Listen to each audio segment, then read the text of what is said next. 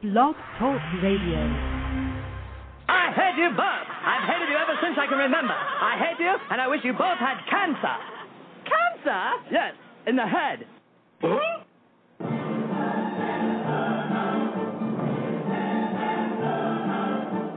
I'm as tired as hell, and I'm not going to take this anymore. Pay no attention to that man behind the curtain. Are you telling me you built a time machine? Out of a DeLorean?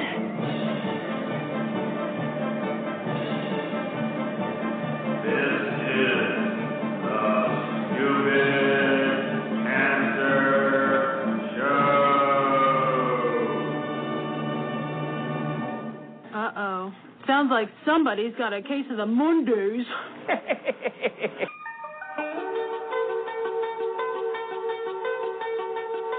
Hello there, children. Hey, kids. People seem to like me because I am polite and I'm rarely late. And now, the hosts of the Stupid Cancer Show, Lisa Bernhard and Matthew Zachary. Not that there's anything wrong with that.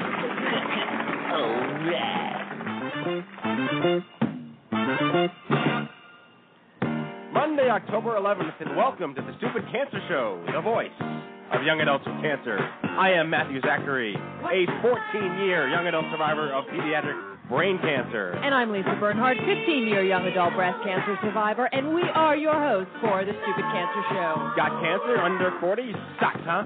Well, get living. Get busy living. I'm on meds, folks. Get busy living, folks, because the Stupid Cancer Show is here to change the world, one chemo infusion at a time. Tonight's show, breast cancer and the environment. Survivor Spotlight, Beth Archie, young adult survivor, breast cancer, acclaimed journalist and blogger for Seventh Generation. They make all those good products that you know about. Deborah L. Davis, Ph.D., founder of the Environmental Health Trust, University of Pittsburgh Cancer Institute, author, The Secret History of the War on Cancer, you know it, and author of the new book, Disconnect, and Harvey Karb, M.D., Assistant Professor of Pediatrics, UCLA School of Medicine, author of The Path of Wellness and Healing DVD, and author of Happiest Baby on the Block. As a reminder, this broadcast is a production of the I'm Too Young for This Cancer Foundation. Online at i2y.com, we help young adults fight cancer every day and are bringing the cause of cancer under 40 to the national spotlight where it belongs, because it's not okay that 70,000 young adults are diagnosed with cancer every year. So hello, my friends, and welcome back. Yet another fun-filled and exciting romp through the hay on tonight's Stupid Cancer Show, where remission is not a cure and survivorship is all that matters. And a Stupid Cancer welcome to all of our first-time listeners on the Blog Talk Radio Network and iTunes as we broadcast live from the Chemo Deck, our fabulous downtown studio in Manhattan. And please welcome our Chief Cancer Anarchist and VP of Grassroots Programming, Jack Buffard. Hello, Jack. Hi, Matt. Jack. Hi, Lisa. How are you? How are you? Jack Wonderful. will be monitoring our live interactive concurrent chat room, which many people don't realize we have that. There's a live concurrent chat room that goes along every show that we do. If you have any questions for our guests, it's the perfect place to ask them, and we'll try to get back to you if we have the time. And we miss her. We know her. We love her. Young adult survivor Amanda Freeman. She's our fabulous broadcast production assistant. Can't be with us. We're sending out good vibes to Amanda, as a lot of you I know love Amanda. are. She's great, and we hope to have her back with us soon. Love you, Amanda. Love you, Amanda. Love you, Amanda. We have some special guests tonight, as always. Joining us routinely, apparently we can't shed the baggage. Our VP of Outreach, Erin Eloise, and our VP of Operations, Kenny Kane, are in the house. The Gingers. The Gingers. The Rusties. As always. And we're joined tonight by Sarah Gaines, a friend of Jack Buffard's. Are you on the Buffard payroll to be his friend or not? I wish. Okay. You need to get on that because I'm on that. Is there a list I can join somewhere? Mr. Buffard has an application on his website. Yes. Go to my dad's, not me. Yeah. What's that address? MySonNeedsFriends.com. Yes. And we will pay you to be his friend.com. Sarah waves like Awesome. the queen. Did you notice that? There was a little. She did. There was She a does. little of these. Well, She sideways. belongs here. Yeah. Sarah means princess, and I have made it my life's mission. She's working every angle of that. That's fantastic. I admire that. And she does that when she's listening to Beyonce in the car. Yes. Mm. What? No comment. Yeah. All right. That's an inside joke there. Okay. But she's Now, also on our half marathon team. she is on Team Stupid Cancer. Yes. Yeah, Runner am. number 22. No, she I signed up signed up a allowed. long time ago. Runner number 1. I'm not sure I'm runner number 1. Runner but number 4. Just yes me to death. whatever. Yes. Okay. Yes, Matt. Thank Four you. more spots do we need? Four more Four runners? more. Yep. Team Stupid It's Cancer 3 more spots. has There's 3 spots left. left. This is the running team for the New York City Half Marathon, March 2011. We got 25 slots. We have 22 filled. Yes. I'm blown away. If you want to race for the nation's first marathon team, specifically for young adults affected by cancer and the I'm Too Young for This Cancer Foundation, go to teamstupidcancer.com. Jack will be re-mentioning this later in the show, but I'm blown away and I'm excited, so thank Should you I to do everyone. it? I'm still contemplating it. We have 4 of our... I'm just afraid my knees are going to give out. You can and walk. and everything else. Jack sort of skips the whole time. I skip. I go la la la la la la la la la. You do that every day. I do. Yeah. Only this time it's for money. Right. Right. Right. Yeah, no, because normally I just do it for free And when he's got with the that thoughts in my head. And when he's got that cup on the street. Yes. Yeah. With the grinder monkey. I am the monkey. He is the grinder monkey. That's right. I got the cup. So what's going on? Well, you and I were just in Missouri this weekend. We were in Missouri, in the land of Branson, which is the Disney World of the Midwest. Yeah, it's a Disney World of the geriatric Did you go see that population. Japanese guy who plays the violin? You know him?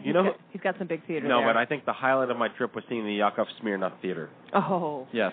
What a country. And for In the younger Soviet generation, Yakov Smirnoff has nothing to do with the drinks that you have on Fridays and Saturdays. What a country. No, in Soviet Russia, internet surf you. But I remember, like, when I was, 11 years old in, the mid-'80s and seeing Yakov Smirnoff on TV. And then I didn't hear about him until we drove past his theater on Friday. Right. Everybody that you don't hear about anymore is in Branson. Yes. Right. In fact, we were hanging out with some of the lovely women from MyLifeline.org, and they went to a piano bar and like an Elvis impersonator and Temptations impersonators and Diana Ross show or whatever, and they got stuck in traffic behind all of these coach buses full of blue-haired women at 11 o'clock at night coming back Coming from back the from the theater. American Bandstand review. Right. Oh. That's right. It was Dick Clark's American Bandstand. We're going hopping. We're going hopping today when things are bopping. I don't have The that cue anymore, Philadelphia but way. yes. Yeah. But because I'm old everybody enough else to was remember. waiting for him at the hotel bar, and they were stuck in traffic behind all of these senior citizens. And someone made the point that Branson, Missouri is going to become irrelevant in 15 years because the boomers and our generation don't care about that Yeah, stuff. Right. don't know any of those. Exactly. So, But Well- I will give Branson, Missouri credit. They've really built up an incredible infrastructure, and it is an incredibly popular destination It for is. tourists It is. over 80. I do have one bad We thing love- to say about it, though. We love 80-year-olds. Yeah, smoking. Missouri, Oh. we can add Missouri to the list of states that I hate because they still allow smoking in public bars and places. With guns. Yeah. They allow smoking and guns in bars. Mm. Right, but you don't need a permit to have a gun. Oh, wait, no, you don't need a permit to smoke either. Right. Never mind. Yeah, right. All right. So what's going on? Moving on to breast cancer. Well, Okay, can I talk about my wonderful mammography? yeah, I mean, as long as it does not have to do with, pink washers and dryers. No, not pink washers and dryers. I know, Matthew, we're not going to talk about the Snuggies and all the other things that are pink this month. Although I will say this, the only thing I have to say is women get shafted in a lot of other ways on this earth, and so the fact that they get a lot of money for breast cancer is something that I find hard to complain about. However, I do understand the somewhat meaninglessness that goes into a lot of the marketing efforts for You breast people with cancer the awareness. ovaries, suffrage was not enough for you, was it? Thank you, Matthew. Okay. The compassionate one. I do what I can. Compassionate one. So, and then, of course, as we know, especially in the young adult community where it's an incredibly aggressive disease, which a lot of people still don't realize how deadly it is for young adults. Much more aggressive. The survival rates are much lower than they are for older women. It's a totally different disease. It presents all kinds of issues unique that are unique from different cancers, that you have this daily physical reminder that you've been through this disease, and if you potentially lose an appendage that, while some people may not view it as functional as an arm or a leg, you're used to living with for your life. Anyway, but I went for my daily, my daily, God help Daily? me. God help me. Wait a minute. My year. You are a masochist. My What yearly. What insurance do you have? Seriously. Hustler. The Flint plan. Yeah, right. Oh dear. The my masochistic mammography, which I didn't realize. So this was particularly painful for me this year. Now I've gone every year for 15 years, and I was really on the verge of tears. I have a pretty high threshold for pain because, Matt, we do the show with Jack Buffard, so we know what pain is. We know what pain is. Very tolerant person. Yeah, very tolerant. So I'm pretty good on that front, but I'll tell you, my eyes were welling up with tears. And this I did not know. The technician who did my mammogram said that the machines no longer, and I don't know how long this has been in effect, but she made it seem that it was fairly recent, that these machines are not really monitored by humans anymore, that even though I was welling up with tears and it was so painful, she said, humans no longer stop the machines. We have to wait to have the machine tell us when to stop flattening your breast. Well, domo arigato, Mr. Roboto. So it didn't matter that I said to her, this can't be good for me. This cannot be good for the tissue of my breast. You absolutely flattening it. It can't go any flatter than that. I mean, this has to be. She says, I'm sorry, the machine has to keep going. And I just thought, literally, this has got to be bad. Forget about even the radiation, but the damage of that pressure. Yeah. Sounds like Rosie from the Jetsons is doing mammography. But they don't have mammography for testicles. For your nuts. in a word.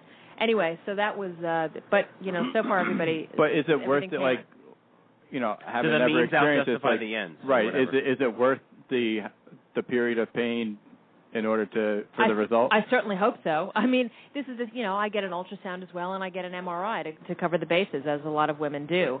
Well, you're really only covering second base. Nice, very nice. But I'm shot. No, that gets give him a rim shot. How is it you never? How do you not have that sound effect on speed dial? That's more like better. That's better. So this is what we're left with. But one of the issues in the show tonight is we're going to talk about radiation for medical treatments, and I figure I'll have gotten about 20 extra years, which is something that a lot of us know something about. So all this good that it's supposed to be doing us is killing us also? Well, apparently everything kills you, and that's what the subject of tonight's show is. No matter what you do, Hooray! The environment will kill you at some point. Turn off the show right now. If you're Go to bed. If you're not hit by a bus beforehand, the environment will kill you. And if you move to the woods, you either contract anthrax or get mauled by a bear. Yes. Bears are awesome. Or carpenter ants eat through the beams of your house. Speaking of, before we get to Beth, who's on the line, we're going to bring her on in a second. I posted something on Facebook going back to our Branson conversation. I ate at a steakhouse at the Hilton in Branson where they give you the option. Red meat will kill you. Everything kills you. We're already past that conversation. Under the assumption that everything will kill you, you just have to make do. That I went to the steakhouse at the Hilton in Branson, and they sell you knives there. They sell you various different types of knives that kill animals. So far it's cigarettes, guns, and now we're on to knives. Knives. Okay. They open up, they're at this table, Jack was there, they open up this giant little treasure chest and say, here's our knife collection. You can choose which one you'd like to have your steak with. So they handed me like a serrated buck knife that you would kill like Bigfoot with or something. And I took a picture of it on my wall, but I swear to you, like you could have it engraved, you could buy it, you could bring it home. God love Missouri. I picture one of the waitresses like standing against the wall, like that old Johnny Carson routine where you can just take the knife and just throw them and try to get them around. And I'm spinning it on the wooden plank circle. Yeah, exactly. All right, well let's get to our first guest here. All right, Beth Archie is a veteran journalist. Oh, I really yelled that into the mic that time. Yes, you did. We love you, Beth. She's a veteran journalist and a breast cancer survivor, diagnosed at 39 with stage 2A breast cancer. She underwent a lumpectomy, 4 rounds of chemotherapy, we say that a lot around here, and 33 doses of radiation, and remains cancer-free 11 years later. Archie, who has been an editor at national publications including Entertainment Weekly and TV Guide, which is where I met her, and contributed to People, USA Weekend, the New York Daily News, and iVillage, now blogs for Seventh Generation, the cleaning and paper products company, very cool, about the many small steps she's taking to green her family. Archie is a strong supporter of chemical regulation reform as a key part of the battle on cancer. Please welcome, first time to the Stupid Cancer Show, Beth Archie. Whoa. Hello. Whoa. How am I going to live up to that? Lisa is much more excited to hear from you than I am. I am so excited, and I'm also so excited because I have to tell you, I'm from St. Louis, Missouri. There you go. Uh-oh. No, I will make an exception because St. Louis has been powered on the grid. St. Louis has schools. And they have Budweiser, so you guys get a free pass. But St. Louis still has smoking in bars, so, you I don't leave go the show back there now. that often. Have you been to Branson, Beth? Well, actually, I went to a summer camp very close to Branson before it was Branson. So, yes. Yeah, what was it called before Branson? It was called something else. It was called Branson, but with No, small letters. It was something else. All right, never mind. I'm on meds. Pre the theaters and all of that, and then the theatrical explosion. PY. Right. There was a great ride that you went on called Fire in the Hole, and it was just like you were in a mine shaft. We got a Missouri down. expert. That I'm sounds sorry? like fun. Yeah, it was. I'm never going back to Missouri again. Speaking of they things weren't giving out knives. Speaking of things that'll kill you, go on a ride like that. Yeah, screw the environment. Just go to Missouri. So, Beth, tell us, we read a little bit of your background in the intro there. You and I know each other dating back to when we were both editors of TV Guide. Yes. And I was diagnosed prior to coming there. You were diagnosed while on the job there. Yes, I was. Yes, I was 39, and I had actually just that summer smashed my elbow and had to have surgery. Fun summer for you. It was a great summer. Oh, yeah. Yes. I had the surgery, and actually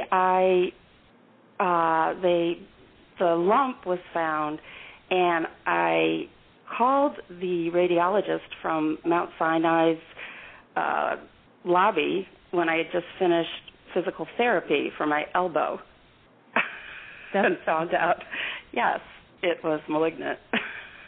So it was a very bad month.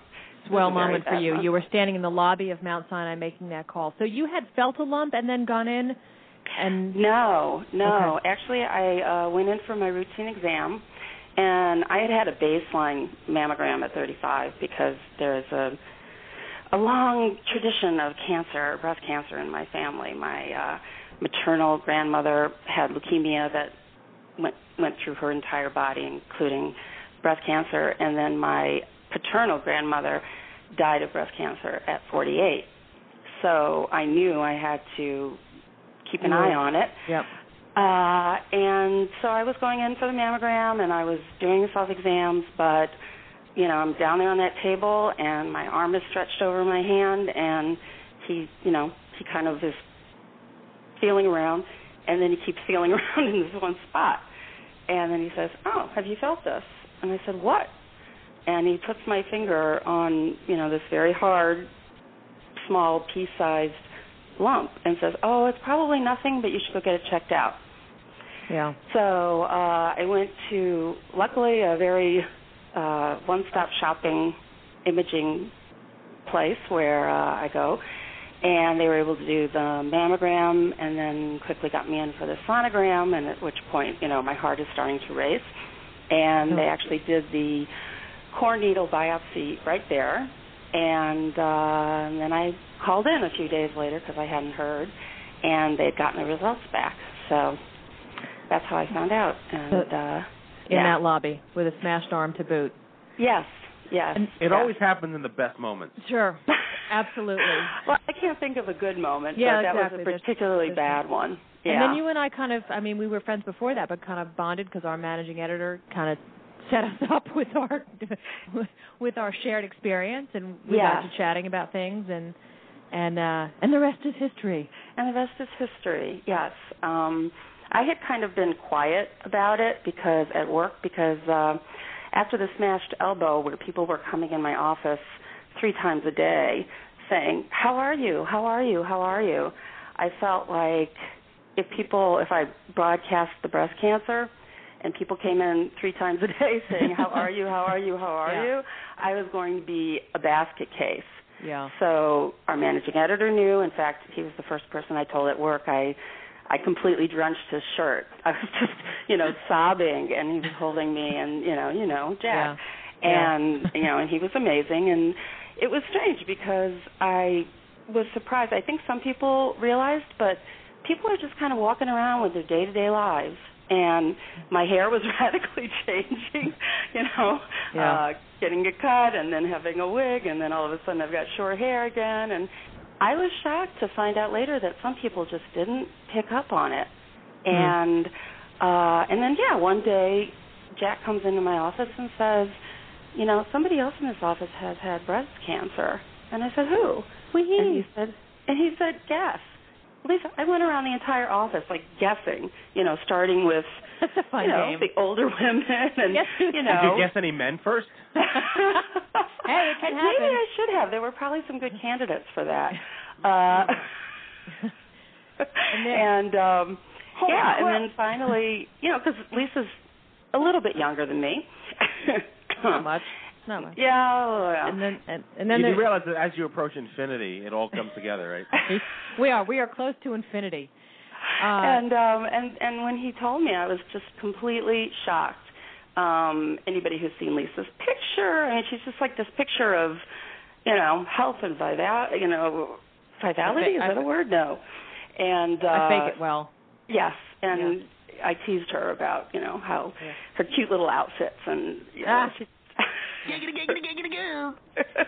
moving right along. 50-mile bike ride. And so it really it shocked me, yes. And then she came in and shut the door, and I don't know, how long did we talk? A long time. A very long time. We talked a long time. But it was great. I mean, obviously, it's not the ideal way that you want to become more intimate with somebody, but it was great for me too to have somebody in the office to talk to and share experiences with. But tell us now how you got the gig blogging. We want to learn about how you've gotten sort of fired up about environmental issues and got the gig blogging for Seventh Generation, which is a great company. Yeah, it really is. It was a very strange thing, but it sort of pulls this all together too, the breast cancer world and the environmental world that I'm pretty interested, pretty passionate about now. A good friend of mine, Sherry Nicole, she was actually a friend of mine who went with me when I purchased my wig. And this same friend, 10 years later, gave my name to my current editor at Seventh Generation, who is another mutual friend. And this was something that I had never done anything like this before. And said... Right, because we'd covered entertainment, you and I both. Right, yeah. I'd never blogged. I'd never written in my own voice. And it was going to... And our friend Robin just said, sure, we'll try her. And it was really like on a tryout basis, and it was going to be this lighthearted approach to just your average person trying to become greener and help her family become greener. And so the first one I did was sort of supposed to be this tongue-in-cheek piece about my mother being ahead of her time in terms of being a Depression-era woman who... said, don't throw away the paper, when you unwrapped your presents, or don't even rip the paper. Recycle We're going to reuse it, right? And, wash the aluminum foil. We're going to reuse that. And wash out the plastic bags, because we're going to reuse those. Yeah. Well, I had a huge wake-up call because I write this, and I think, oh, wow, isn't my mom great? And all of these readers, they're really... on top of things, and the people who are following the blogs, and found out that washing plastic bags is a really bad idea because it releases toxins. Yeah. And and just I knew from my oncologist, yes, don't microwave and plastic, that kind of thing.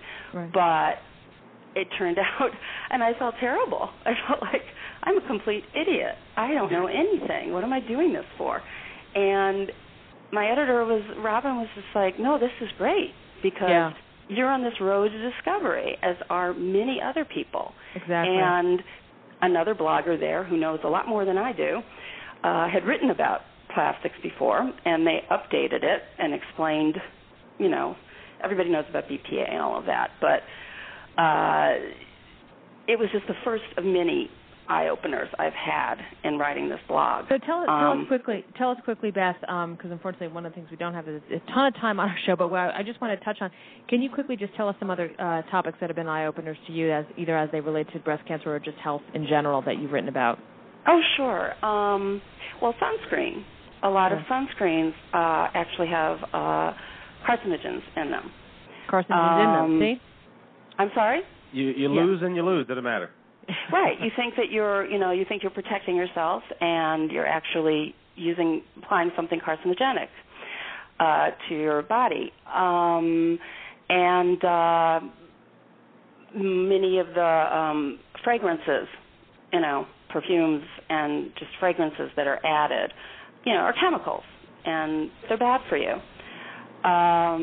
And let's see, what else is there out there? It's just everywhere you turn, you feel like, flame retardants. That's a huge one, and we've encased just about everything around us in flame retardants. So, you're thinking, I'm protecting my baby, and you're, you're putting your baby in this adorable little outfit, full of toxic chemicals. Yeah, catch on fire instead. It's better. And I've had debates with my husband children are attracted about to bright that. lights, aren't they? I know I am. So it's tough. Yeah, let's maybe Jack can be keen enough as to type this into the chat room. The exact URL for your blog, so people can follow you and read all your good stuff out there that you post on Seventh Generation. Okay. Well, it's really, you just have to, I don't have a URL, unfortunately. I wish I did. You go to, www.seventhgeneration.com. BethIsAwesome.net. Yeah, we just made it. BethIsAwesome.net. Oh, that's great. Well, and I thank you. just completely appreciate missed that. what you were saying because my rude co-host and co-hostess were interrupting. So can you say that again, saying please? something nice about her. Of course. www.seventhgeneration.com. And then you go to the blogs, find the blogs, and unfortunately they really don't have it together over there. I'm kidding. No, it's great. And there are many, many great bloggers who know a lot more science than I do.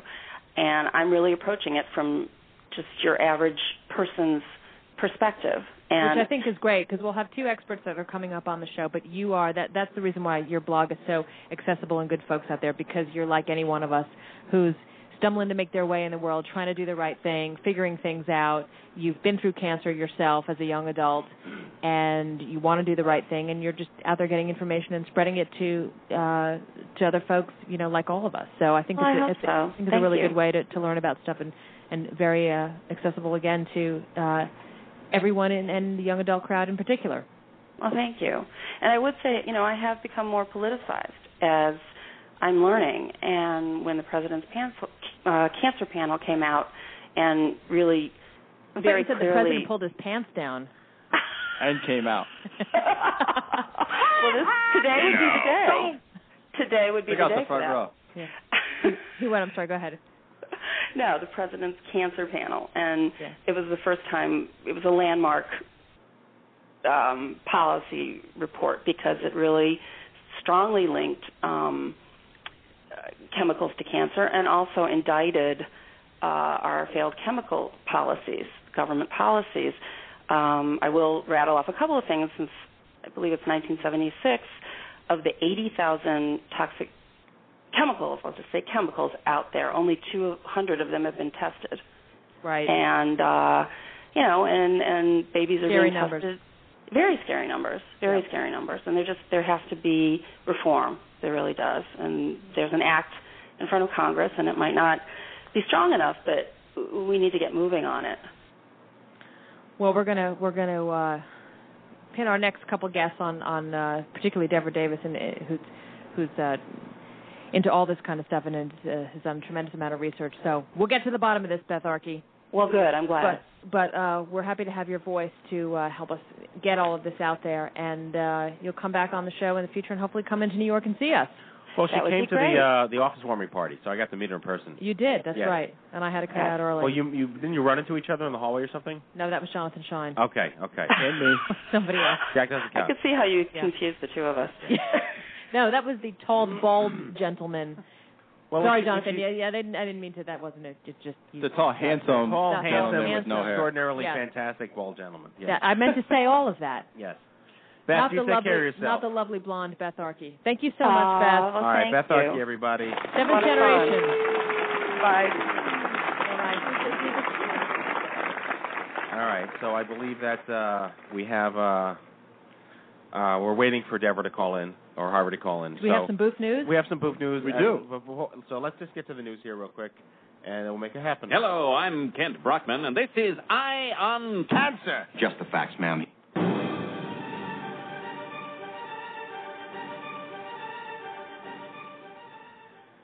Alrighty, during this part of the Stupid Cancer Show, we listen to Jack Buffard stammer through a series of special announcements to let our listeners know about a whole bunch of stuff, like free young adult events, conferences, happy hours, retreats, scholarships, support groups, bar crawls, concerts, and more.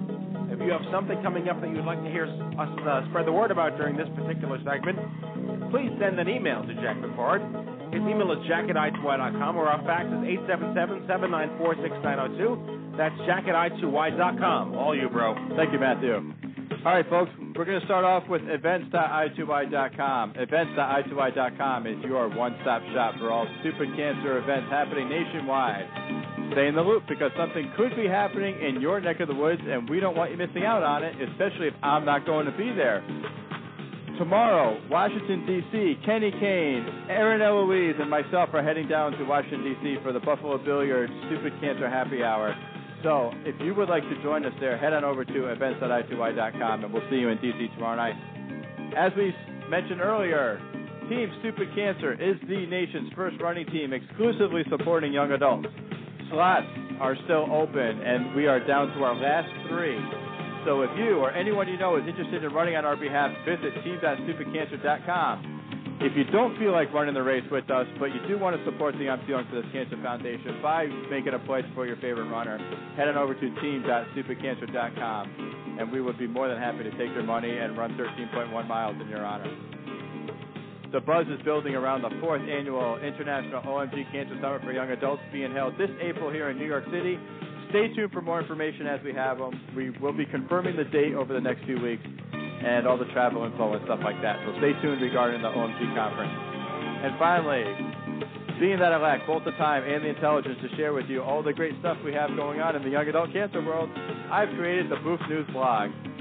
Everyone needs to check out boofnews.i2y.com. That's BOOF.i2y.com for the official list of all stupid cancer news resources, including surveys, exercise programs, writing workshops, peer services, and fertility resources. And an update regarding the Leukemia Lymphoma Society's weekly webcast that is on the Boof News blog. On Wednesday, October 20th, FD alum Owen, Sparky Creepy K2 will be speaking. So all you first dissenters out there and all you young adults out there, check that out. And all the information is on the Boof News blog, and the direct link is lls.org/YAConnect. And that, my friends, is your Stupid Cancer News. We have our first guest on the line that we're going to bring around in a second, but I really just we have to talk about this stupid sun chips thing that went on this week. It's still worth talking about. It's worth talking about just for a minute or two. It's part environmental. It totally ties into what we're going to talk about tonight. I know they're listening to the show. But for those of you out there, folks, sun chips, everyone knows sun chips, they're those little crackers and Dorito type things you buy in the store. A couple of months ago, the makers of sun chips decided that they're going to go green and replace all the petroleum-based packaging with plant-based packaging. So they came out with sun chips in these new bags made of plants. So the bags literally like they melt in the rain. It's fantastic. They're like those peanuts you eat. It's a really great solution. Apparently consumers don't like the fact that plant-based packaging of sun chips crackle a little too much. They crinkle and they crackle. They're a little noisy. So responding to consumer demand and ignoring the needs of the earth, the sun chips douchebags went back to their plastic-based, non-biodegradable bags for all the sun chips except one flavor. Look, you know what? Don't get near me in the movies with those sun chips. Well, how many? No, but the argument is dump them in a bag. Dump them in a bowl. It's ridiculous. Yeah. It's ridiculous. I'm trying to make a joke. But how many people who shouldn't be snacking in the middle of the night got busted by these bags? Right, exactly. But oh, God, so annoying. Yeah. Anyway, you can't win. Everything kills you. Frito-Lay. Yeah.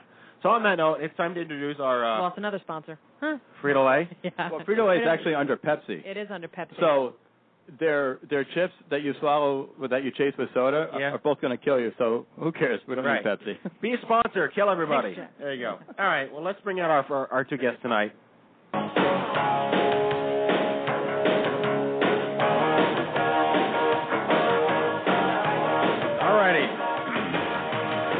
Dr. Harvey Karpman is a world-renowned child development expert and America's most read pediatrician, creator of the best-selling DVD book Happiest Baby on the Block and Happiest Toddler on the Block, of which I am a phenomenal fan of. His work has revolutionized our understanding of the needs of young children. His work has taught in hundreds of hospitals, schools, and military bases across the U.S. He's been featured on shows like Dr. Phil, Larry King, The View, Good Morning America, and he's been part of this amazing breast cancer DVD with his wife. Nina Monte-Clark links her passion for the environment and children's and women's causes with her skill as an accomplished philanthropist. Over the past 2 decades, she has orchestrated highly successful fundraisers for numerous charitable organizations, including Cystic Fibrosis Foundation, Healthy Child World, Children's Hospital of Los Angeles, BreastCancer.org, and the March of Dimes. She's a member of the, she's a board member of BreastCancer.org, the March of Dimes, CHLA's Huckleberry Fund, and the Healthy Child, Healthy World Foundation. Here to talk to us about breast cancer and the environment, please welcome to the show Dr. Harvey Karp and Nina Monte-Clark. Hello, how are you? Are they still dancing? Are they still there? Are they there? How's that? You there? We are. It's a party mood. We just popped the corks. Fantastic. Thank you so much for being on the show. It's an honor and a pleasure. And that was a lot for Matthew to get through that intro. Yeah, I'm on meds right now. I read all that pretty quickly. He did a great job. So first of all, Matthew, did we lose you here? No, I'm here. Okay, great. We lost me in one headphone. So we're thrilled to have you both on the show. First of all, let's get right to this DVD, which, Nina, you were the director and executive producer, and this is, if I'm saying this correctly, I'm looking at your website here, this was an undertaking that you did with a close friend of yours, is that right? Yes, and my sister-in-law, yes. And your sister-in-law, yeah. I have 9 girlfriends with breast cancer. 9 girlfriends with breast cancer? Yes. Okay. And so tell us, first of all, Harvey, coming from the baby doc end of things, and Nina, was it her story? Tell us how this all got going. Well, first of all, Harvey has this amazing best-selling DVDs, The Happiest Baby on the Block, The Happiest Father on the Block, and I have this amazing group of women that, we hike and do everything together. And so they said to me, you're the filmmaker, let's, raise awareness of breast cancer, because, as you know, today everybody heard something about breast cancer, perhaps because 1 in 8 women in America has breast cancer. And there's such information overload or sickness, if you can say. So, my friends who have breast cancer, 9 of them, said to me that it was very hard. Wait, 9 of your friends have breast cancer? Yeah, 8 girlfriends and a sister-in-law. Oh, my God. And they're all very young. And so my sister-in-law was 34 when she was diagnosed. One of my best friends was 38. So despite all these books and articles from different points of view, from doctors, from survivors, there was absolutely need for something that really puts the whole breast cancer experience together. And proper medical treatment is just one aspect of the breast cancer journey, but they needed a light on other aspects like stress and anxiety and immunity-boosting, benefits of exercise and nutrition and integrative medicine and meditation and spiritual practice. So we worked for 2.5 years to make this really an inspirational guide for women with breast cancer and also with their families. And I also want to say that every 3 minutes a woman is diagnosed with breast cancer, and in America, and every 69 seconds a woman dies in America of in the world of breast cancer. So it really, we all know somebody with breast cancer. So this is how we started, and then our motivation was really to create this. Our goal was really to educate and inspire and raise awareness, and more importantly, it was really important for us for all women to have this important information, even the women who live in rural America and in little towns. And Dr. Karp, tell us also. You're obviously you're known as the baby doc, but you're a mama. You've got to be a mama doc too to be a baby doc. Well, you're right. I've had a lot of patients through the years where the mothers have been diagnosed with breast cancer and a number who have died of breast cancer. So it's an issue that I've been very personally involved in. And as Nina was saying, that we have this, we've been very successful at being able to put information together in the DVD format. And that's what people respond to. You want to see it. You want to hear the story, hear the intimate stories of women who have been through it and have come out the other side, not just learn about the medical part of it, but But once you get through that part, the chemo and the radiation, how do you heal? How do you heal your body, mind, and spirit? What about exercise and meditation and spirituality? And so what we experience with our friends is that it isn't enough just to get diagnosed and get some medication from your doctor. This is a life-changing phenomenon, and thank God it's no longer a death sentence being diagnosed with cancer. I mean, now, especially with breast cancer, oftentimes it's seen really as a chronic disease. It's something we can handle. And so we need to be able to look at the whole arc through your life about how you respond to this, how do you make your life healthier, and hopefully how do we do this before we get cancer so that we can be healthy and prevent this from happening.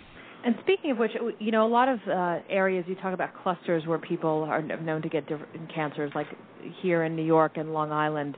There's certainly been lots of studies done about women who live on Long Island who've gotten breast cancer and what are the environmental causes there, from pesticides to anything else that can be harmful pollutants that may cause breast cancer. Do you guys address any of that, or do you know, even in your own personal experience among your 9 friends, anybody who's got their antenna up in terms of what was around their environment? Absolutely. It's so interesting that you're posing this question, because my sister-in-law and 3 of my girlfriends are from Orange County, and it's Long Island and Orange County that, as I said, it's 1 in 8 women in America, but in Orange County and Long Island, it's really 1 in 7, maybe even 1 in 6. That clearly tells us that environment is a huge factor.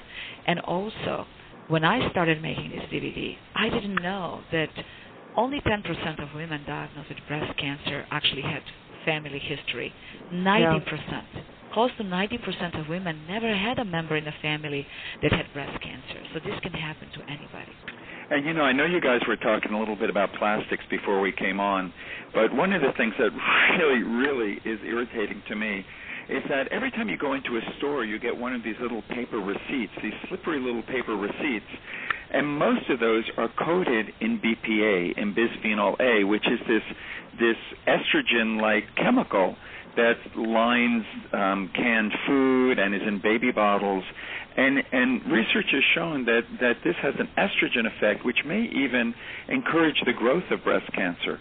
And so it's just absolutely infuriating that all of us would be exposed to this on a day-to-day basis when it's not necessary. They can make these receipts, and in fact they have them today now, where you can get receipts that are made without that slippery plastic on it. If I could interject, first of all, Dr. Karp, it's a pleasure to have you on the show. I'm glad that my wife and I went to go see you when our twins were giving us agita, because I would not have otherwise known about this project you're working on with your wife. They say hi. They're 5.5 months old, and they're doing fantastic. Yeah. And you got us through our 4th trimester, and I'm your Goo right back at them. I am. I'm your biggest Kool-Aid drinking fan on the planet. I go to the ends of the earth for you, I swear to God. Thanks, but with respect to the damned if you do and damned if you don't of this world, where we live in an advanced society, civilization is where it is today because it's where it is today, and the consequence of progress is chemicals and these diseases and these biological effects of whatnot.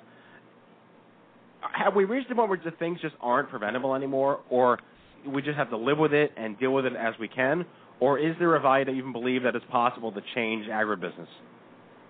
Oh, my God, of course it's possible to change it. Look at the organic marketplace. I mean, we've been working on organics for 20 years, Nina and I. And 20 years ago, believe me, all you could find was, some dried up, shriveled green beans. And green was the only color. Yeah. Right, just so, the color. I mean, it is now the most vibrant growing part of the retail food industry. So we can make a difference. We can vote with our dollars, and it's a common sense thing. I mean, raise your hand if you want to feed your children foods that have been sprayed with pesticides. I mean, it's just common sense. So I'm a big believer and an optimist that we can change the system, and the system's ready to change. Look at, recycling of trash. I mean, 20 years ago that didn't exist, and now we've got hybrid cars and electric cars coming along the way. So don't give up hope, Matt. Even though the Mayans would disagree? Well, so I had to throw that in there. I watched the movie on the plane, so. You've got a lot of voices and faces in this video. Obviously famous Melissa Etheridge, Olivia Newton-John, Sheryl Crow, Deepak Chopra, Dr. Susan Love, who's been on the show with us as well. And there's actually a face that I recognize, a young woman, Kristen Martinez, who I just wanted to mention. She's a snippet of her where she's teary-eyed. She's somebody that a lot of us here knew personally. She passed away at age 36 in June, and she was very involved with another organization that we do a lot of work with, the Young Survival Coalition. Yes, she was a hero. Yeah, what was really important in creating a motivation for creating this first visual guide. First of all, I have to say that it is so hard when a woman receives diagnosis. You have breast cancer. There's fear, there's anxiety. They're facing their possible mortality. And for them to read a sometimes 300-page book, sometimes it's just not simply an option. So I think it was really important for us to explain everything in these 2 set discs. So I really wanted to include celebrity breast cancer survivors, like you mentioned, Sheryl Crow, Melissa Etheridge, Olivia Newton-John, because when you get breast cancer diagnosis, you're in a special sister club. Yeah. And when you see this DVD, and in the whole family can sit down and see the whole process from biopsy to the recovery, and you see how good Sheryl Crow looks, and she's rocking now, and Olivia Newton-John 18 years later, there is hope and inspiration, which is a really important ingredient in healing. And so we also didn't even just consult the best oncologists and radiation oncologists in the world, and amazing doctors like Dr. Susan Love, but we also talked to Dr. Deepak Chopra about spirituality, we talked to Dr. Ornish about nutrition, and Marianne Williamson, what happens when you're facing your mortality and with your own family. So we wanted to represent all the aspects and to really show the families, when they see this 2-hour first disc, they really have an idea what the mother or even father, don't forget the 2,000 men a year get breast cancer as well. Yeah. What are they going through? And then the second disc, for additional support and more in-depth information, then we can for the first time show people what does it mean, what is chemo, how does it work, and show it really like visually, and the radiation and surgery and all that stuff that is really important. And again, a lot of women are educated and men are educated, but a lot of people don't understand unless they see it. Yeah, and one of the things that we really want to accomplish with this is that you get the diagnosis, you go to the doctor, you speak to them for 15 minutes or even a half hour, and then you leave, and then it's hard to even remember what you talked about. I mean, you're so hit in the head by a 2x4 with this type of a diagnosis. And so what we want to accomplish with the DVD was to have the best doctors in the country and the best healers in the country talking to women and women talking to women. So in the privacy of your own home, no matter where you live, you could watch this 2-hour DVD, watch it with your family, watch it over again, really absorb the information and understand what your what the question should be and how you can help guide yourself back to this path of healing. And this has never been done before with any disease. This 2-disc DVD, we're so proud of it because it's a landmark. There's nothing like this for heart disease or for prostate cancer or things like that. And besides the fact that it's a medical thing, what we're learning now is that the power of the brain to heal, it's not a woo-woo issue. I mean, it really turns out that the way you think affects your immune system, your inflammatory mechanisms, to allow you to better be able to fight disease like cancer. So meditation, thinking positively, not that we all can be positive, fighting your depression, really getting your mental health in balance is a gigantic part of the healing process. Absolutely. And also, sorry, go ahead. Go ahead. I just wanted to say that Harvey was an amazing volunteer. He spent 3 months editing this whole project. He was our main editor. And we want to really mention, both of us are volunteers, that proceeds directly benefit great organizations. One is breastcancer.org, the most visited website in the world. Mm-hmm. And the second is UCLA Johnson Comprehensive Cancer Center with wonderful Dr. Dennis Lehman, who is in our video, who actually invented Herceptin that is saving hundreds of thousands of women's lives every day. Right, and that's our real commitment to women like Kristen, who helped us in this process. Our goal is, it's just a tragedy when a young woman like that dies from a disease like breast cancer. We believe it's curable. We believe that we can prevent it, and it's really a matter of getting that information out, and that's what we're so committed to. And Dr. Karp, one last question before we wrap. As somebody who deals with families, what recommendations would you make for mothers and fathers in terms of guidelines for your, not only just daughters and sons, physically, environmentally, and also socially? Controversy these days about girls and boys in middle school and high schools wearing Save Our Boobies or I Love My Boobies wristbands, principals saying, expelling these kids and saying they shouldn't wear them, but kids saying, like hey, mass expulsions, mass expulsions, but kids saying, hey, we understand what this is for. We don't think it's too young to be aware of this issue. What's your feeling about all of that, about what we should be telling our kids? Well, we want our kids to be participatory. We want them to be getting their nose off of the television and know there's a world out there and to participate. So I really encourage parents to encourage their kids to get involved in any way possible, raising funds, raising awareness. Part of that also is to pay attention to your own personal health. So eating well, talking about organic, teaching your kids about avoiding, exposure to pesticides or chemicals that you can avoid. And then, of course, specifically in terms of breast cancer and ovarian cancer, which are closely related, you want to know if you've got a family history, a mother, a sister, a grandmother who had breast cancer or ovarian cancer, that you speak to your doctor about getting a genetic test, even for young girls, to find out if there are predisposing factors that may eventually become important to take preventative action. I mean, there are women who even have to get preventative mastectomy because of the very high risk of breast cancer. And especially for kids, because America is a leader in obesity, is maintaining a healthy weight. Yes, absolutely. And regular getting exercise. Yeah. I mean, so there's a lot that we can do and a lot that parents can do with their kids to help them stay on the right side of the track. Well, we're going to bring out our mutual colleague, Deborah Davis, now, because she brings another component of the environmental element to the table, which are things we do not have control over. And I'm going to intro her right now. Dr. Deborah Davis. Well, she's got a bio about a mile long, and every word of it is critically necessary to only partially encapsulate her fantasticness. But seeing as we only have now about 20, 30 seconds to intro her, I will do my best. Dr. Deborah Davis was the director of the world's first Center for Environmental Oncology at the University of Pittsburgh Cancer Institute and professor of epidemiology at the University of Pittsburgh's Graduate School of Public Health. Her recent book, The Secret History of the War on Cancer, was a top pick by Newsweek and is being used for pedagogy at major schools of public health nationwide. She's now founder of the Environmental Health Trust, which educates individuals, health professionals, and communities about controllable environmental health risks and policy changes needed to reduce those risks. She is also author of the new book, Disconnect. Please welcome to the Stupid Cancer Show, Dr. Deborah Davis. Deborah. Hi, Deborah. Hello, Harvey. Nice to be with you all. I just want to say the subtitle of my book is The Truth About Cell Phone Radiation, what industry has done to hide it, and what you can do to protect your family. Yeah, I want to let you know, Deborah, you are the first 4-time guest on this show. Oh, well, it's an honor, and I really appreciate what you're all doing. I want to expand on something that Harvey just said. 1 in 10 women who get breast cancer gets the disease because they've inherited it from their mother or their father.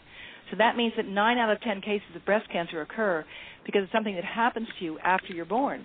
Some of the things that you heard talked about today, like pesticides and solvents, sunlight. Sunshine. Well, now I'm concerned as well about cell phones.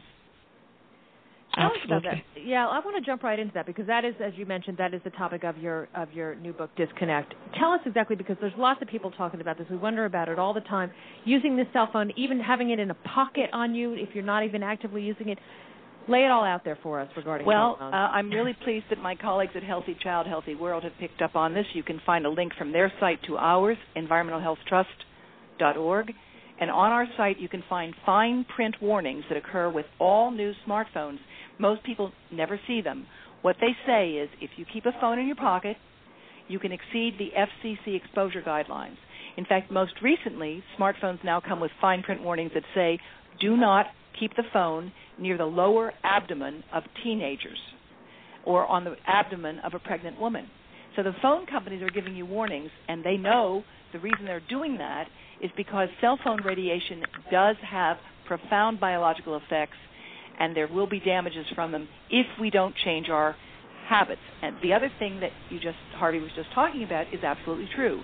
The brain has powerful effects on our body, and even damage to the brain from low cell phone radiation can be repaired with good nutrition, with exercise, probably with yoga and meditation as well. That's why I wrote my book, because in all of the studies ever done of cell phones and cancer, the risk only shows up after 10 years of very heavy use of cell phones. And most of us have not been using a cell phone heavily for 10 years in this country. So if I can interrupt real quick here, Deborah, I like to talk about my euphemism. I'm on meds tonight, by the way. My euphemism is, what good is juicing kale if you breathe LA smog all day? So are we looking to simply carbon neutral our homeostasis by eating well will counteract the cell phones, and veganism will counteract the plastics and the Apple Store receipts? Mm-hmm. We just lost another sponsor. And where are we at in our civilization to where these are clearly clinical issues that we're facing as a consequence of progress? Well, I'm not sure I'm smart enough to answer. That's a very tough question. Lie to me. Lie. Make it sound good, whatever you say. All right, well, what I would say is this. We need to rethink the assumptions we've made about cell phones. There's a disconnect between what science tells us about the fact that cell phone radiation can cause cancer and the way we use these devices as though they're harmless.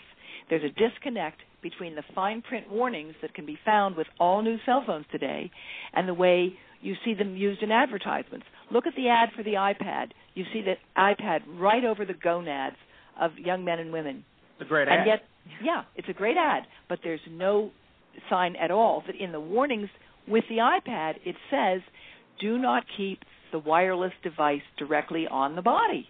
I mean, there's something really strange going on here. Now, to answer your question a bit, it is true that life is a mixture, and we can't avoid things like some of the plastics and pesticides. We want to have them reduced as much as possible. That's where dietary factors and some of the things that your other speakers were talking about today are absolutely critical. We can't live in a bubble. But even for damage from cell phone radiation, experimental studies have shown that if you take cell cultures and damage them with cell phone radiation, but you give them certain nutritional things afterwards, you can repair the damage. You know very well that DNA gets damaged all the time, and if we're lucky, it gets repaired. And that, in fact, T-shirt. Yeah, well, that's in fact the basis for a lot of modern treatments for cancer today. They're immunotherapies that strengthen the immune system, that work at making us stronger with dealing with the modern world. That's what we have to figure out in terms of the treatment end, but in terms of the prevention end, the reason I wrote this book, Disconnect, is because so many young people and so many cancer patients have no idea that cell phone radiation weakens the blood-brain barrier. They have no idea that samples of sperm taken from healthy men and exposed to cell phone radiation will show damage to the exposed sperm when compared to unexposed sperm. In fact, you'll make the sperm die faster and they'll be sicker when exposed to cell phone radiation. So now you're cutting into Harvey's market. Are you sure the sperm just doesn't want to talk on the phone? I mean, there are a lot of guys who are just not as good at that. Well, the reason we need so many of them is they don't know how to ask for direction. Yes. Tell me to stop. Well, I'm sorry, Harvey, go ahead. No, I was just going to say, I think that makes a lot of sense. We saw way back when, in the 40s and 30s, everybody got X-rays. Even when you went to get your feet measured for shoes, they used X-rays to measure your feet. And then we discovered much later about how that was a cause of cancer and how crazy that was to be exposed. So I think this is one of those things where an ounce of prevention is a good idea. And until we have final definitive proof, I think, Deborah, exactly what you're saying makes sense. Let us be cautious. Yeah, and I really appreciate what you're doing to promote the idea of the precautionary principle across the board, Harvey, because we've got to be smarter. Right now, there are simple things you can do. Get that phone off your body, out of your pocket, and use an earpiece and use a speakerphone. Don't sleep with it under your pillow. Do not let babies play with iPhones. You can download white noise apps, I'm not making this up, to a phone, and people are putting it in the crib so the baby will be calmed down with the white noise app from a cell phone. That's I did a not bad do that, idea. for the record. I did not do that. Good, Matthew. Pocket parenting, I'm very concerned about. Look, the whole issue of electronics and toys is something the American Academy of Pediatrics is very concerned about. My concern is let's not let children hold two-way microwave radios next to their brains. And people don't know that, and they're giving their phones to their kids. Did you see the Slate piece about iMama, about a 12-month-old baby that called the iPhone Mama? I didn't see that, Deborah, but this is exactly what kids these days, that's all they know. I mean, this is an entire generation of kids who are being raised solely digitally through cell phones and laptops. I mean, and there are some values of this, but we've got to stop and think. Our children are growing up in a sea of radio frequency radiation that did not exist 5 years ago. And there are effects on dopamine receptors. Harvey, I've seen this amazing stuff. There is an addictive property. I think my husband's one of the addicts to some of these phones and devices. You know people who freak out if they can't have access to their phone. Matthew? And a very slight segue. Guilty as charged. A very slight segue, but when we're talking about the digital revolution, I just want to make sure that people would know, if they want more information about the breast cancer DVD, that they can find that on our website, which is breastcancerdvd.org. And breast cancer, do DVDs emit microwave radiation on an atomic level, Deborah? Well, the DVD player, not unless it's hooked into a wireless receiver. So this only applies to wireless things, not wired. Well, I'm concerned about wireless. In fact, fiber optic is the way to go. And I just was talking to Wes Boyd of Move On about something that most people have no idea, which is that net neutrality has been a commitment for years of the Internet providers. The idea being that everyone should have access to the Internet as a means of democratizing information. Correct. And net neutrality is now endangered by the wireless revolution because Google just agreed now that they want to charge people for access to wireless instead of making it free. And when that happens, it will drastically create a shortage of access, and we will see a tremendous increase in the gap that we already have in the digital divide that separates the kids who don't have access to the Internet from those who do. Right, that divide will get only bigger. But wouldn't that, I mean, I'll be sardonic here, but wouldn't that mean that people will have less access to Wi-Fi and then get less cancer? Right. Not if you're committed to fiber optics as a way to get access to the Internet. Fiber optics, which exists in many schools now, can give you Internet access and not bombard our kindergartners with wireless exposure. So in my household, we try to, our router and all our computer stuff is in an office below the bedroom. We try to shut all that down at night. Do you recommend things like that people I should absolutely do? I certainly do. Before you go to sleep, and while you're at it, eat dinner with your kids and turn off their phones and their computers so you can spend some family time together. Be a parent. Be a good parent. And wait a second. Are you promoting family conversations at the dinner table? I'll tell you something. I'm promoting a cell phone Sabbath. The idea that you actually turn your phone off for a real rest, and that phones be banned at the dinner table, and that you don't have kids sitting there with their thumbs in their laps, because if they're doing a lot of texting under the table, they've got that phone right over their gonads. Yeah, but if you have to text your sister to pass the potatoes, that's important. I've heard that's happened actually. And when you Right. Yes, I'm sorry. When you talk about using an earpiece, you're obviously not talking about Bluetooth, which must be the worst of them all. No, Bluetooth is not the worst of them all. Bluetooth does reduce radiation, but if you use a Bluetooth and you have the phone on your hip or on your body, you're defeating the purpose. Get the phone off your body, out of your pocket, and guess what else? You can actually turn them off. Yeah, fantastic. They do have an off button. And yeah, I just would like to add that what Deborah is talking about, those are the risk factors that one can avoid. It is in people's hands.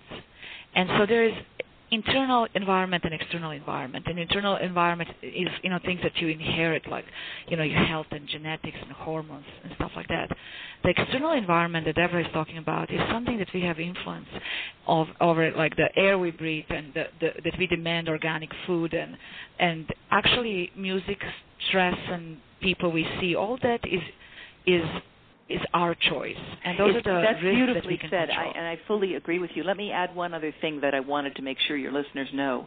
I've had calls now from 4 cases of physicians reporting the following situation. A young woman under the age of 40 with breast cancer who kept her cell phone in her bra for 6 to 8 years and then developed a tumor at exactly the site where she would keep the phone. Wow. And this is a very common habit now because it's considered sexy. Stop it. Yeah. And so ironically, I guess the laptop obviously should not be kept in your lap. Keep it on the desk when you can. If you read what the laptop says, you don't want the laptop directly on your desk. Just put a book or a pillow there. That's enough of a separation. On your lap, you mean not directly on your lap, a book or a pillow there. Yeah. Right. And most teenagers keep their computer, laptop on their stomachs, and they're in bed. Right. Yes, that is true. There's actually a new contact dermatitis that has formed from people keeping laptops too close to their bodies. Yeah. A burn, actually. An actual bad idea. Dr. Karp, go ahead. Well, yeah, one other thing in terms of prevention, what I'm asked by my patients all the time, I've been asked, is about organic foods, and what if we can't always find organic foods, or what if it's too expensive, and shouldn't the price be coming down so people could afford it? And, of course, our goal is to really make organic food universally available. And like I said earlier, anybody would rather, if you poll 100 people and you say, would you rather feed your child food that's been sprayed with neurotoxic and carcinogenic pesticides or food that's never been sprayed with those chemicals? Of course, you would, at the same price, you would prefer to be able to give them the food that didn't have the chemical sprays on it. And what I like to remind my patients is that the reason that we have interstate highways today that we all get to benefit from is because our parents ponied up the money to pay for those. And our grandparents did that. That's why we've got the post offices and we've got the airports. Most of that you didn't pay for. It was paid for long before you came along. And that's what we need to do for building a world with affordable organic food. We need to pay a little bit extra to encourage the farmers to get off that merry-go-round of using chemicals so they're not at financial risk, so that they can make money and then they can further develop their organic farms. But it requires all of us to go into the stores and buy something organic, or 2 or 3 or 4 things to really build the marketplace. Well, I want to say amen to that, but I also want to tell you that Cornell University has done studies that indicate that if we have a major commitment to organic agriculture, that we will substantially reduce the cost, and there is a phony and artificially created difference in the cost of synthetic pesticide-generated agriculture and organic agriculture. Part of it is a problem of scale. So you're absolutely right. We need to encourage the market here, but that's where I think people are voting with their pocketbooks and demanding safer foods, and we're seeing a revolution in that many schools now are offering, and I think that Michelle Obama should get some credit for this, schools are generally offering a broader array of vegetables and moving toward promoting gardening and other activities so that children will understand where food comes from and how it can be grown in a safer way. Well, we look at documentaries like King Corn, Blue Gold, Food Inc. They're all talking about like the crisis that this entire planet is facing. I'm a natural cynic just because I was born and raised in New York and I'm Jewish, so I have to own that. But at the end of the day, is there really hope for the future when I feel like we're just so confined by corporatocracy? Well, I'm also Jewish, and I'm an eternal optimist because, after all, and living in Washington, you have to be nowadays. But let me just say that I do think that there is hope, that you guys are giving me hope, and I think all of us together are making a big impact on this issue. I mean, you couldn't have written this book, Harvey. You couldn't have done this DVD 20 years ago. The world is very different now. People with cancer understand that they can live long and healthy lives if they get access to the kind of information that you're providing to them. And to be shamelessly commercial, my book is #1 on Amazon in science, and I need your help to make it higher up in overall numbers. We are Bravo, Deborah. Thank you. And bravo for all the hard work you've been doing for years. Well, thank you. Please do. And there is, you don't have to just go to the farm around the corner to buy something that's organic. You can I go to my local Stop and Shop, an enormous supermarket. They have a whole line of organics called Nature's Promise, which are beautifully packaged, and they actually are the same price or cheaper than a lot of other goods in the store. And that's not even a Whole Foods. Trader Joe's has stuff. I mean, there are mass marketplaces that sell organics. I'm here to say they're very tasty. The packaging is wonderful. But what's interesting is I noticed the advertising is they don't market them as organics. They market them first and foremost as being inexpensive because they still think that people aren't going to buy into the whole this is supposed to be good for me, it's going to taste like crap kind of thing. And they taste great, and they are actually offered. There's a broad spectrum of food that is offered in major grocery stores that's organic. That's great. So I just read today that 85% of kids' drinks contain high levels of lead. And this is something that Beth Arkey actually blogged in June on Seventh Generation. I just go back to this whole, can we really stop this? And yes, I like to look back and say, look, we did civil rights, we did the parks, we did the highways, we did the war on cancer, we did all these things. Are we sitting on a revolution at this point of consumer feedback and consumer blowback and consumer action that's going to stop this from going on? Because everything just circles around the dollar. This is all about the dollar. I will admit on the air that I'm a Trekkie. I don't dress up like Worf, but I'm a Trekkie. But they live in a future where money's not an issue. There's no currency. Matt, one thing is I really would take exception to that 80% of kids' drinks having lead. I'd need to see that data because I think that's a very inaccect. It's on my wall right now. I'll email you the link. Okay, I'd like to see that. And I would like to see it. The fact is, we have made tremendous progress in this country. We have gotten rid of some of the worst pesticides. Look at lead. Look at lead. Yes, and look at the lead levels in the population. They have fallen dramatically. Even though there may still be in lipstick and in other things, there is lead that we need to get rid of in children's toys and paints and whatnot. We've made a tremendous progress. We have to continue making progress, and we have to be vigilant, and we have to recognize in the case of cell phones that there are new hazards emerging here that we have to address. And I think that with programs like yours and with people like those on the show right now this evening, we're going to make great progress. And I'm afraid that I have to go because I'm at the Berkeley JCC in about 10 minutes giving a talk. Well, okay. Thank you, Deborah, for your hard work. We really want to thank you for being on the show, Deborah. We will have you back as returning champion number 5. Hopefully next year. It's an honor. It really is. And please look at my website. Can I just say something before Deborah leaves? It's thanks to people like Deborah and Harvey, who are champions, and hard work of Healthy Child, Healthy World that Harvey was a co-founder, that people are exposed to this information. And it's really all about consumers and parents and wanting answers and information. So, Deborah, thank you so much for all that hard work. Thank you. It's an honor to work with you. This show is listened to by hundreds of thousands of people, so the word is definitely getting out there. I play the role of cynicist, but I really believe that there is hope for the future, especially since I have twin 5-month-olds, and I want them to grow up in a world that does not have 85% of kids' drinks full of lead. I don't think you have to worry about that. And you know what?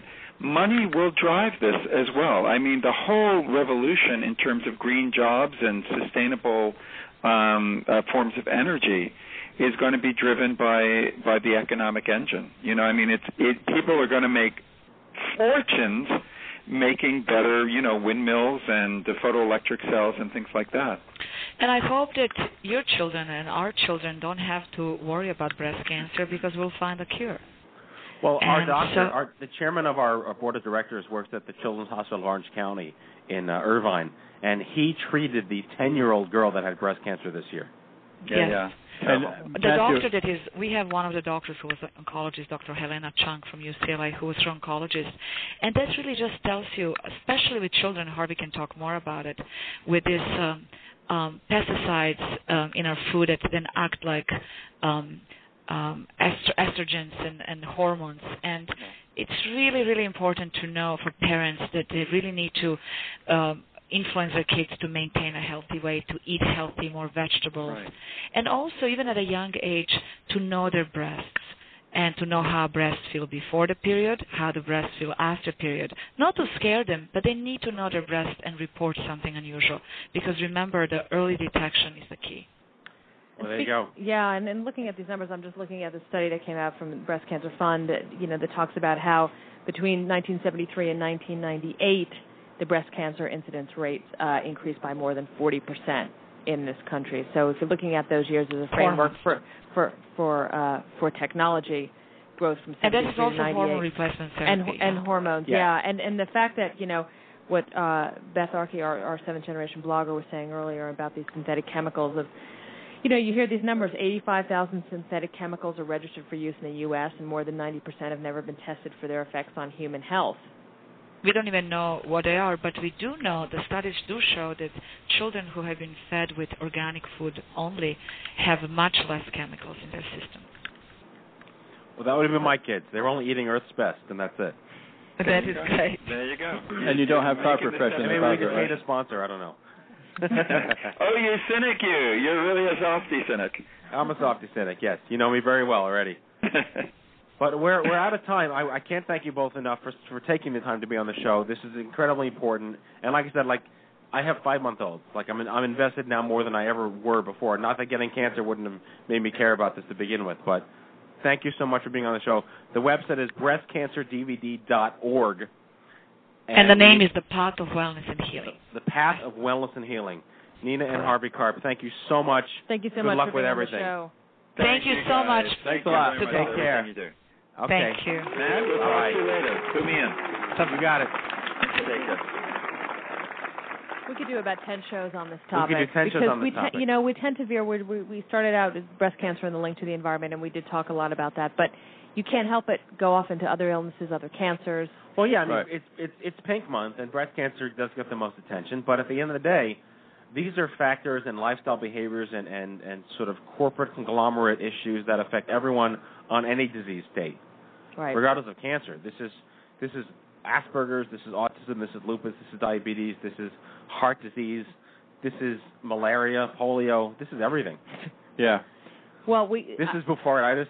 This is buffarditis. A lot of us have which that. is not contagious for anybody who's concerned. But the side effects, the symptoms and the side effects of that are killing me. Yeah.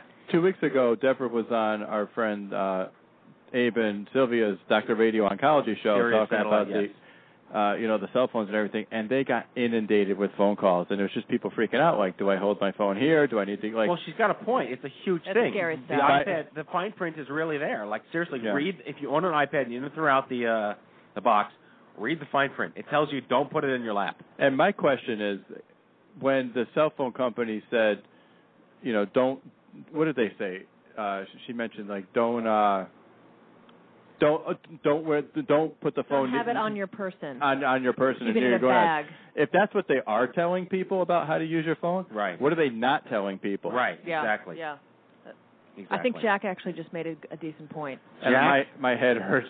That might be not time. a tumor.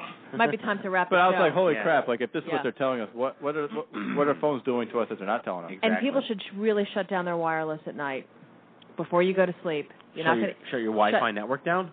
Shut it down at night before you go to sleep. That's what Deborah said. Turn off your Wi-Fi network in your house. Turn off your Wi-Fi network in your house before you go to sleep. Wow. Don't have that beaming through your house. And wake up in the morning and turn it back on. You're not going to use it overnight anyway. Then again, I am awake all night. Yeah. You're a vampire. Yes, I am. All right. Well, on that note, it is time for our to wrap the show and for our closing sequence. Prepare to activate. I hear there's rumors on the internets. You ever seen a grown man naked? And so, to all of you, a fond farewell. Hooray, I'm helping. You are a meathead. Oh, Magoo, you've done it again. That was so terrible, I think you gave me cancer. All right, folks, that is tonight's show, our 153rd broadcast. We hope you had as much fun as we did poking a stick at stupid cancer. I'd like to thank our guests, Beth Archie, Deborah Davis, Harvey and Nina Karp, and our live in-studio audience, Aaron Eloise, Kenny Kane, and Sarah Gaines. Next week's show is a cage match, folks. Don't start a charity. In our Survivor Spotlight, Harry Bass, young adult survivor of salivary gland cancer, president and founder of Carnegie Sports Group. Ken Berger, president and CEO of CharityNavigator.org. And Dan Pallotta, founder of Pallotta Teamworks and the author of the book Uncharitable. A cage match, folks. Cage match. If you missed any of our past shows, subscribe to the iTunes podcast and download them all on your time at itunes.i2y.com or check out the archives at stupidcancershow.com. Remember, folks, if it's not stupid, it's not cancer. We'll see you all back here next week live from the chemo deck. Jack Buford, Lisa Bernhardt, Amanda Freeman, Captain Sippy, and I wish you all a great week. Go to bed, Dory. Get busy living! It's an open smile on a friendly shore.